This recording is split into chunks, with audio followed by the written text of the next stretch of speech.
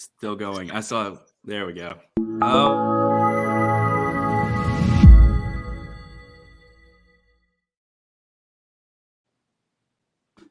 Hey, everybody. Welcome to the Real Investing Show. This is Stephen Earp with my co-host, the great Taylor Davis. Good Taylor, morning. how are you? And we got a really special guest that I'm just meeting today. So, Taylor, why don't you introduce Russell? Yeah. So this is Russell Hunt. We've known each other for a little while now, a year and a half, 2 years, something like that. And I've learned so much from this guy, honestly. Like he's on another level. He shakes his head like he's not, but he really is. So Russell, tell us a little bit about you. You are obviously, this is a real estate investing podcast. So you do real estate investing? I do. I started out in the residential game back when I was in college, buying pretty low end rent houses, all that I could afford. I did that for quite a while. I really enjoyed that side of the market. I like helping people get into properties that normally couldn't, and I like to buy properties that most people don't like. I still do that to this day. But I started out in residential, and I did all types of investing. This was back in the mid to late 90s. But I did flips, and I did rentals, and I did, wholesaling, even though it wasn't wholesaling back then. Yeah. It was a different world back then because there wasn't so much, there wasn't so many people in it, and there wasn't so much knowledge about real estate investing back then. It was kind of a different world. Yeah, really along those lines, how did you get into real estate? Because it's not like you had all the podcasts that you do today and the resources. How did you decide to get into real estate? Yeah, I was gonna say why. Like, why did you choose? I had a professor in college my freshman year who was a personal finance professor. And he would come in, and before class, he would talk about real estate. He would talk about the real estate he owned. And he kind of got me excited about it because I was thinking, I could make money without having to work. It sounded like a dream job. So I thought, man, I'll just buy real estate, and then I won't ever have to have a job. And so that was really my goal, was to just start buying real estate, start collecting money, and not ever having to actually work. And so he got me really excited about it. And so then I started doing research, and I went to the library. And at the time, this was, like I said, back in the early 90s, there was like 3 books on real estate in the entire library. It was ridiculous. So I, of course, I read those books, and I really started studying until, I thought I had to be 18 to buy a property. So I waited and just practiced and learned the market more than anything else. And then the month after I turned 18, I started buying as fast as I could. Really? So, okay, once you turned 18, so you start buying. Are you buying and holding? You buying and flipping? What was your strategy there? Everything I was doing at first was buy and hold. I didn't know any different because Sure. the only people I had seen do property just bought the property and kept it forever. So I thought that was the only way. I didn't know any different.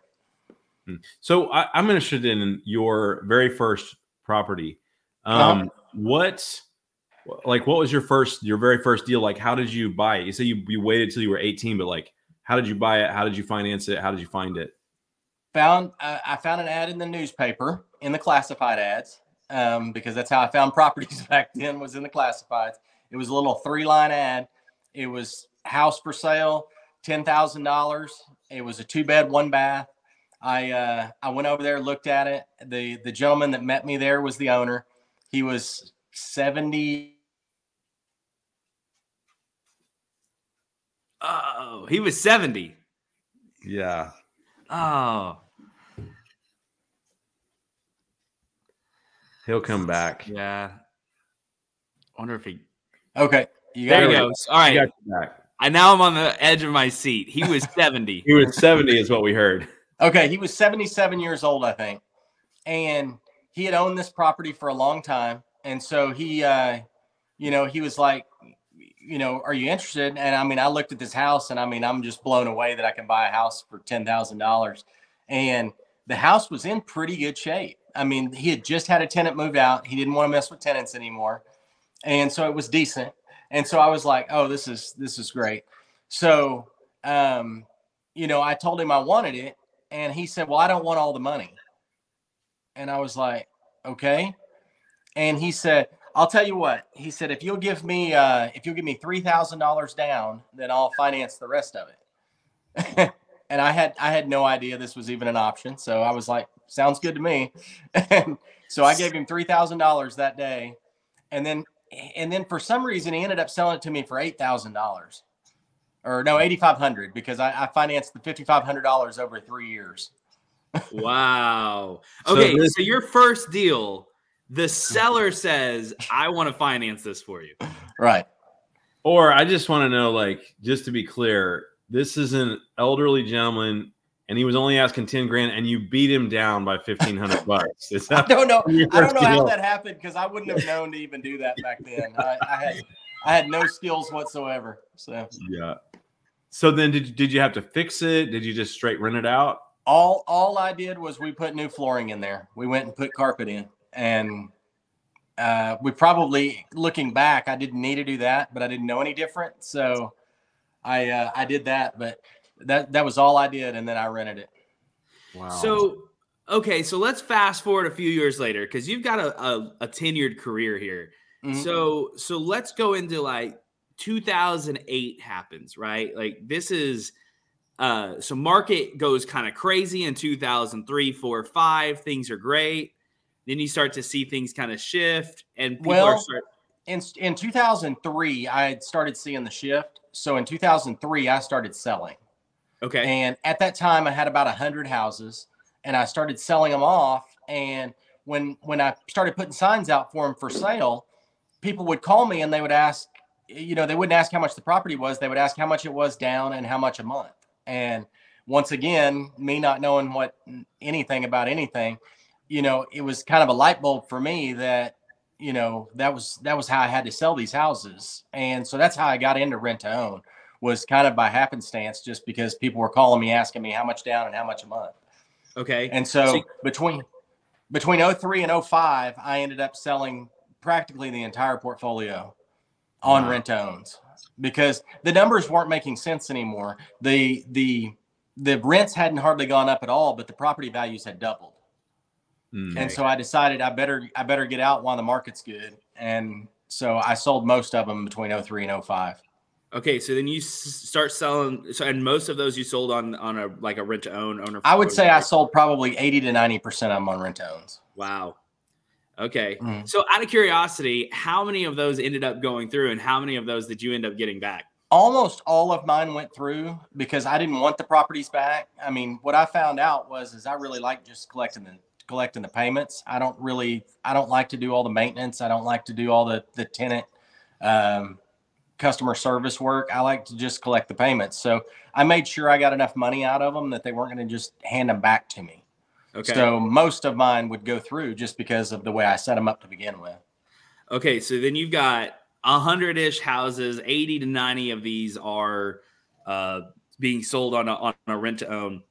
You've got great passive income coming in at this point, right? You probably got a decent amount down. And so you kind of realized some cash. What did you decide to do next as you're starting to see, hey, the residential market isn't where it's at? What did you start to pivot to? For the meantime, there for a few years, I didn't do a whole lot. 06 and 07, I didn't do near as much in the real estate business. It was a tough time for me, because I still didn't know a whole lot about real estate, except for to buy and hold and do rent to owns by that point. And so the market was kind of weird for me, because the market had ran up so much that it was hard to buy them and be able to sell them like that. So what I did was I waited until 2008, and in October of 08, I started buying again. Okay. And that was kind of after the crash, as the houses started coming back in price. Okay. So you wait for these prices to start coming back down, and then you start coming in and finding other older people to take advantage of. The market changed. So there was opportunity again. And once there's opportunity, then you have to act when the time's right. And in the end of 08, then we started buying again as fast as we could. And then all we were doing was rent to owns. Okay. So history tends to repeat itself.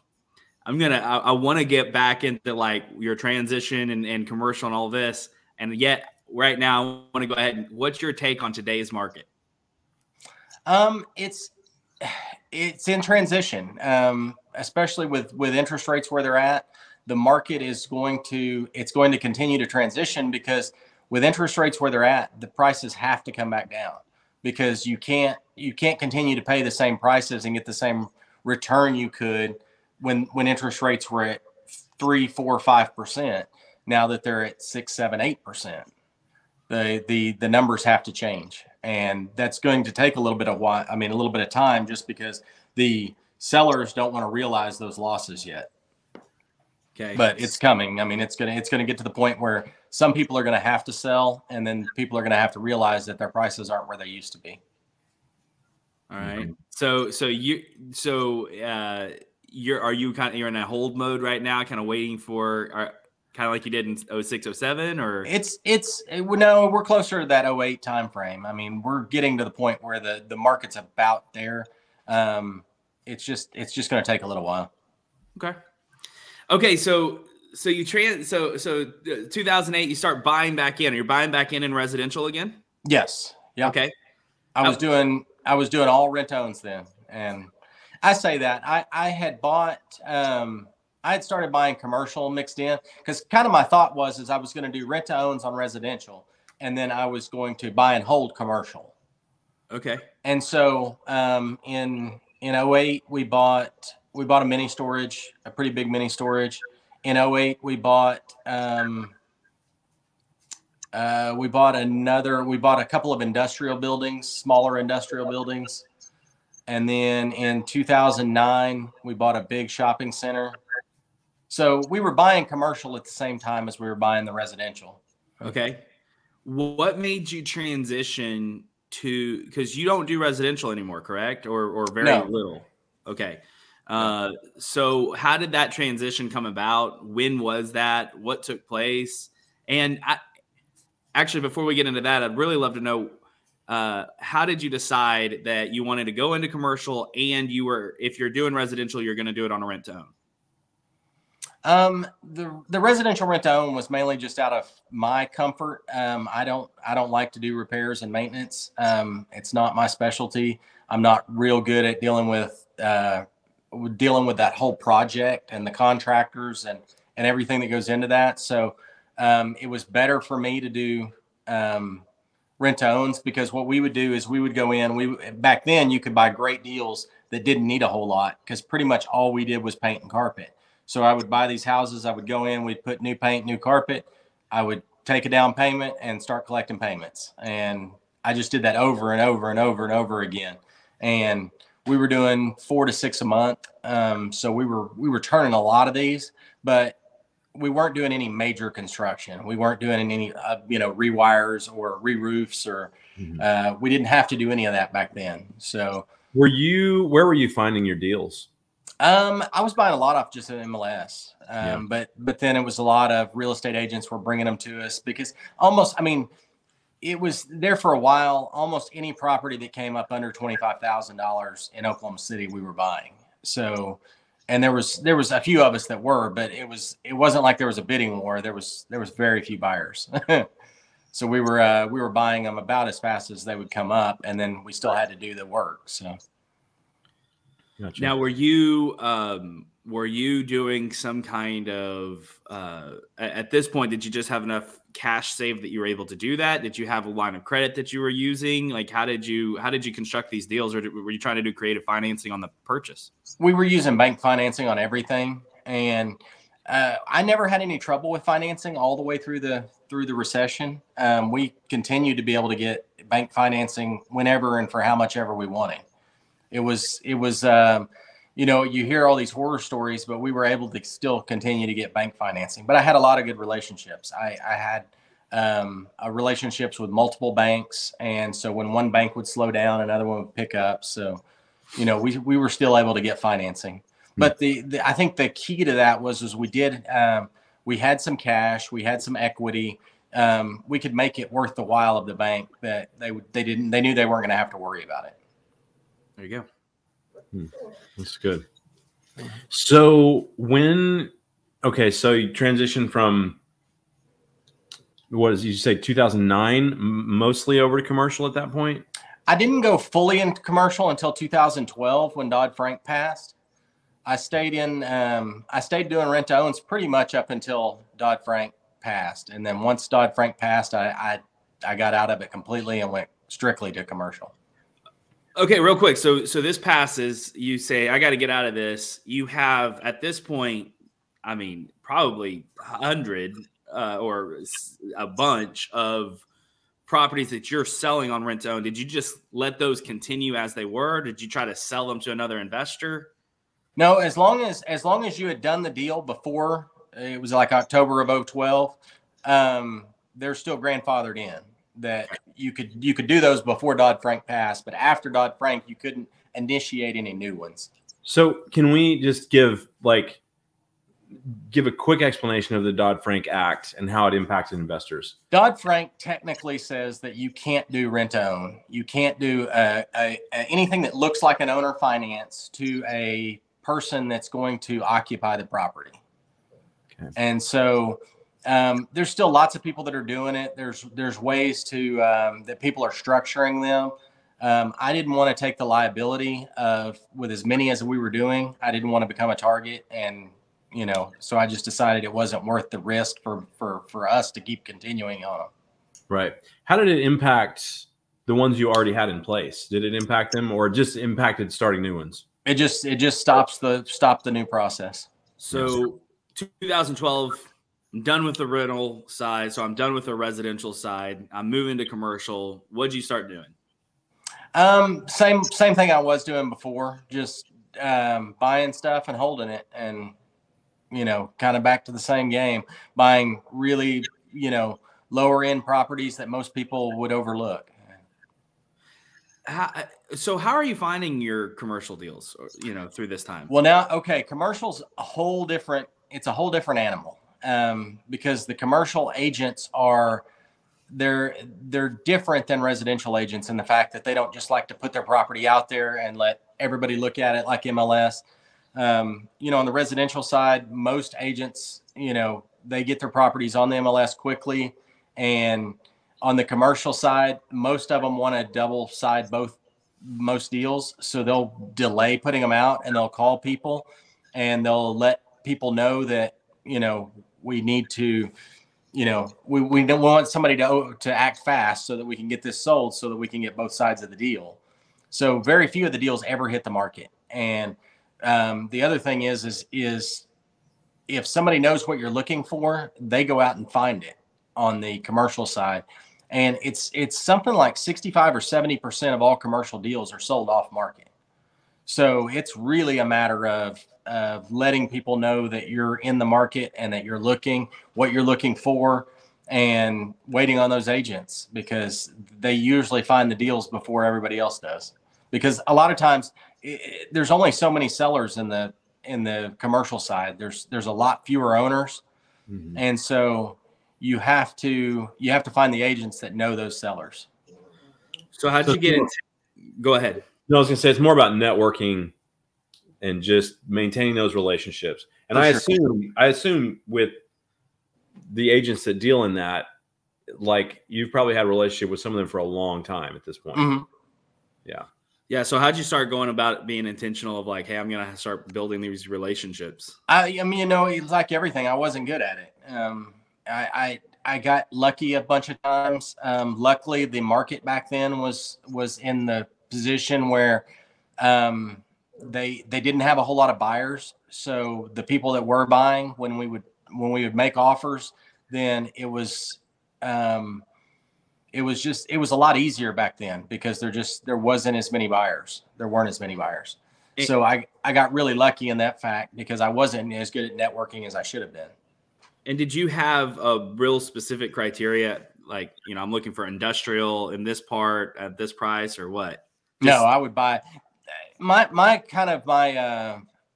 thing that kind of got me most of my deals was the fact that I would go and I would tell these agents that I'll put a number on anything. I'll put an offer in on any type of property, any type of location, I'll pretty much put a number on anything. So if you just need an offer for your seller, that's where I come in. And so a lot of them would call me because nobody would make offers on some of these properties. And it was that kind of time. So and you'd be like $8,500. Yeah. Do you still have a relationship like that, or do you still have a philosophy like that in certain? Yes. areas? Oh yeah. No, I'll put a number on anything. If somebody desperately wants an offer, I'll put a number on any type of property anytime. Yeah.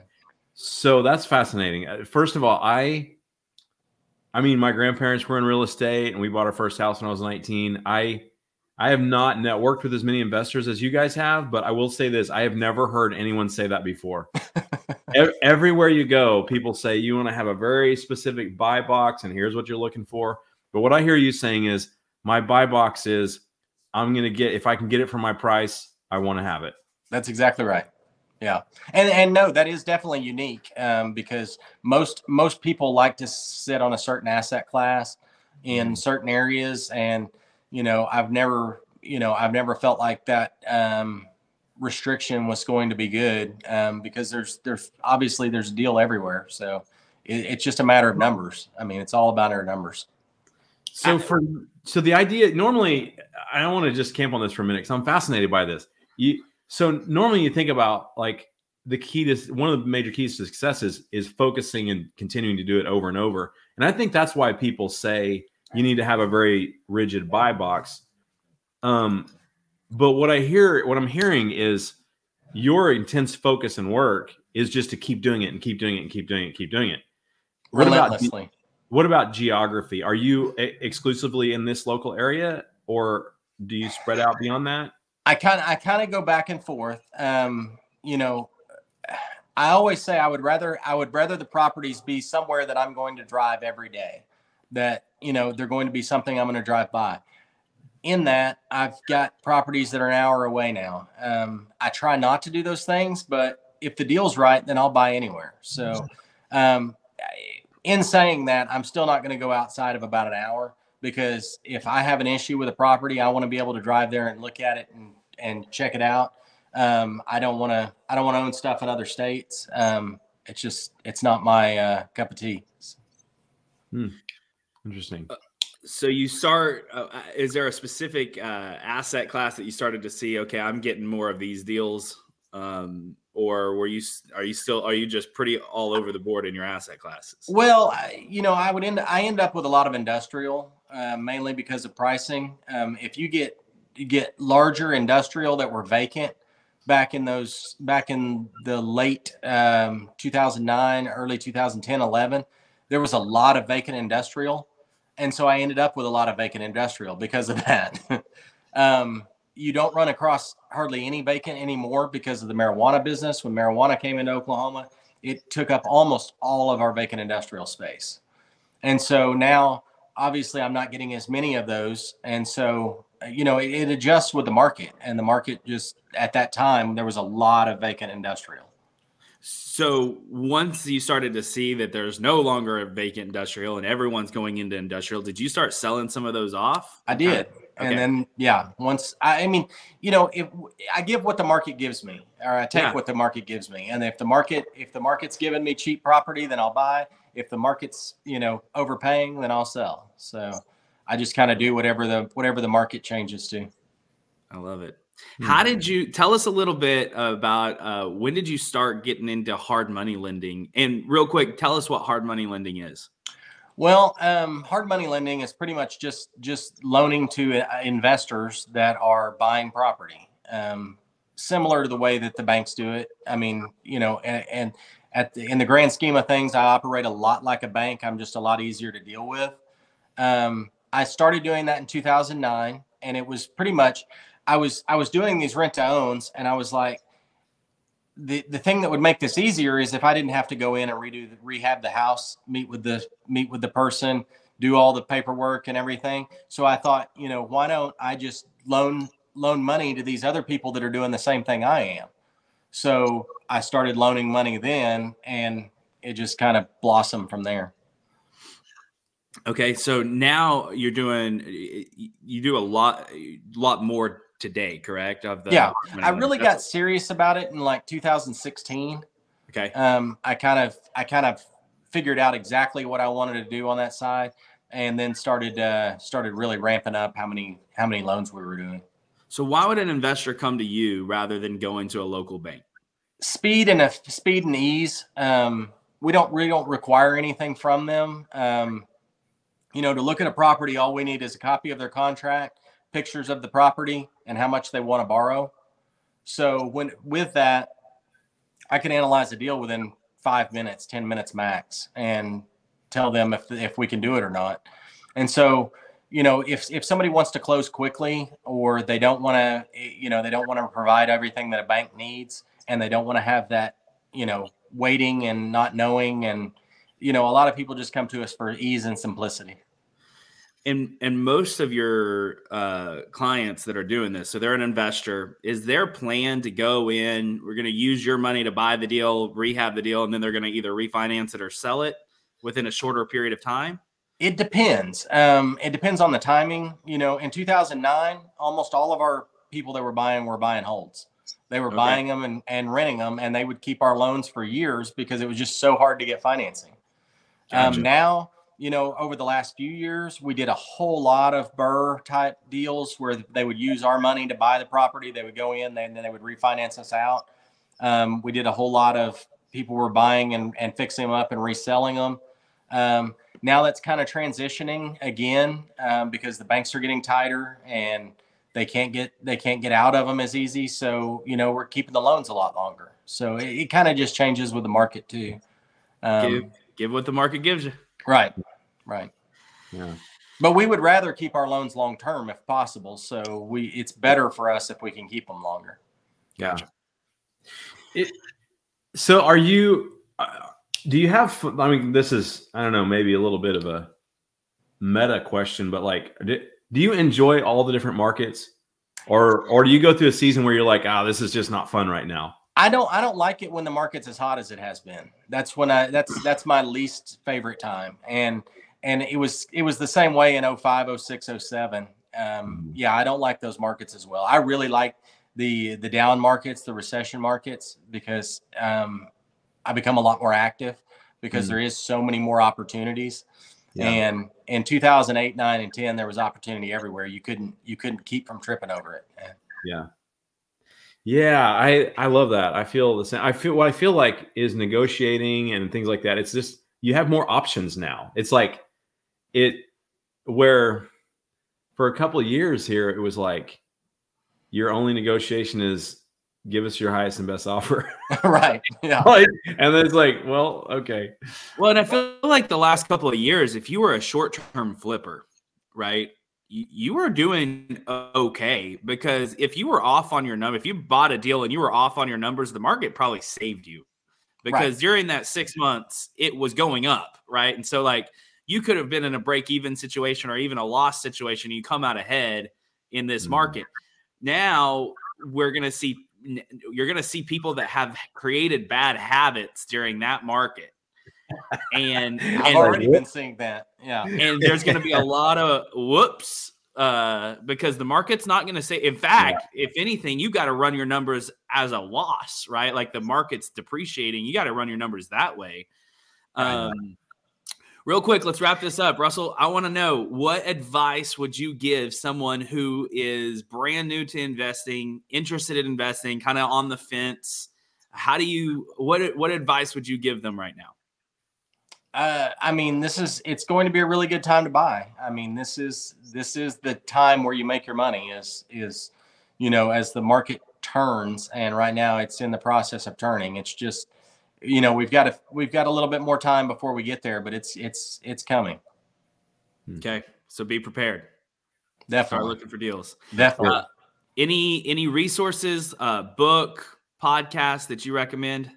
I try to listen to everything. I mean, I read a lot. I watch a lot. I mean, between podcasts and YouTube, I spend hours a day on them. I mean, I try to keep up with what's going on, and I try to keep, enough knowledge of the market to know where the market's at and where we think it's going to head, because the more you can know that, the more advantage you have whenever you're looking at deals.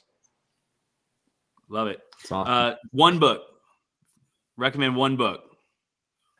You know, the one I started with back in the 90s is still one of my favorites, and that's Nothing Down by Robert G. Allen. It was actually the original was written in the 70s, and it's still just a really good book. Nothing Down. I have not read that. It's super old. I mean, it's a really old book. Okay, so that's the first real estate book I ever read. It was one of the first ones. Like I said, there was only 3 in the library at the time. So yeah, I read it in the early 90s.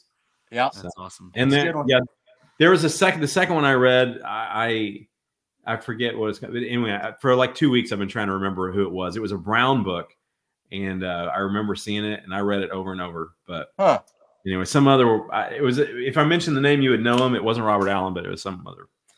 One of the early guys. So it dealt mostly with cash flow. A lot of the early stuff you read was only about cash flow. They didn't talk about appreciation much, where appreciation is really where the massive wealth comes, but cash flow is what allows you to continue. So anyway. Well, for so long in Oklahoma, we didn't have appreciation. So it was good not to bank on it. But now, we've really had a lot of it in the last few years, but I don't think that's going to continue over the next few. So yeah.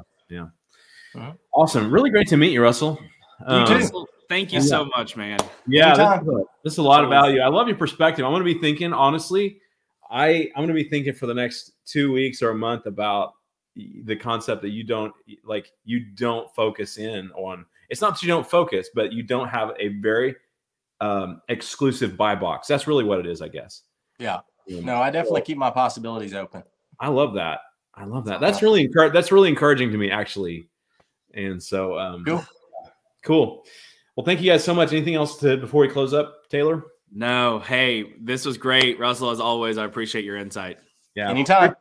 Appreciate you guys thanks, Russell, for being on. And thank you guys for watching or listening, wherever you're listening from. Let us know who you are, where you're from. Please like, comment, and share, and send us your questions about real estate investing or anything we can help you with. Thanks a lot, guys. Below. Yep. See ya.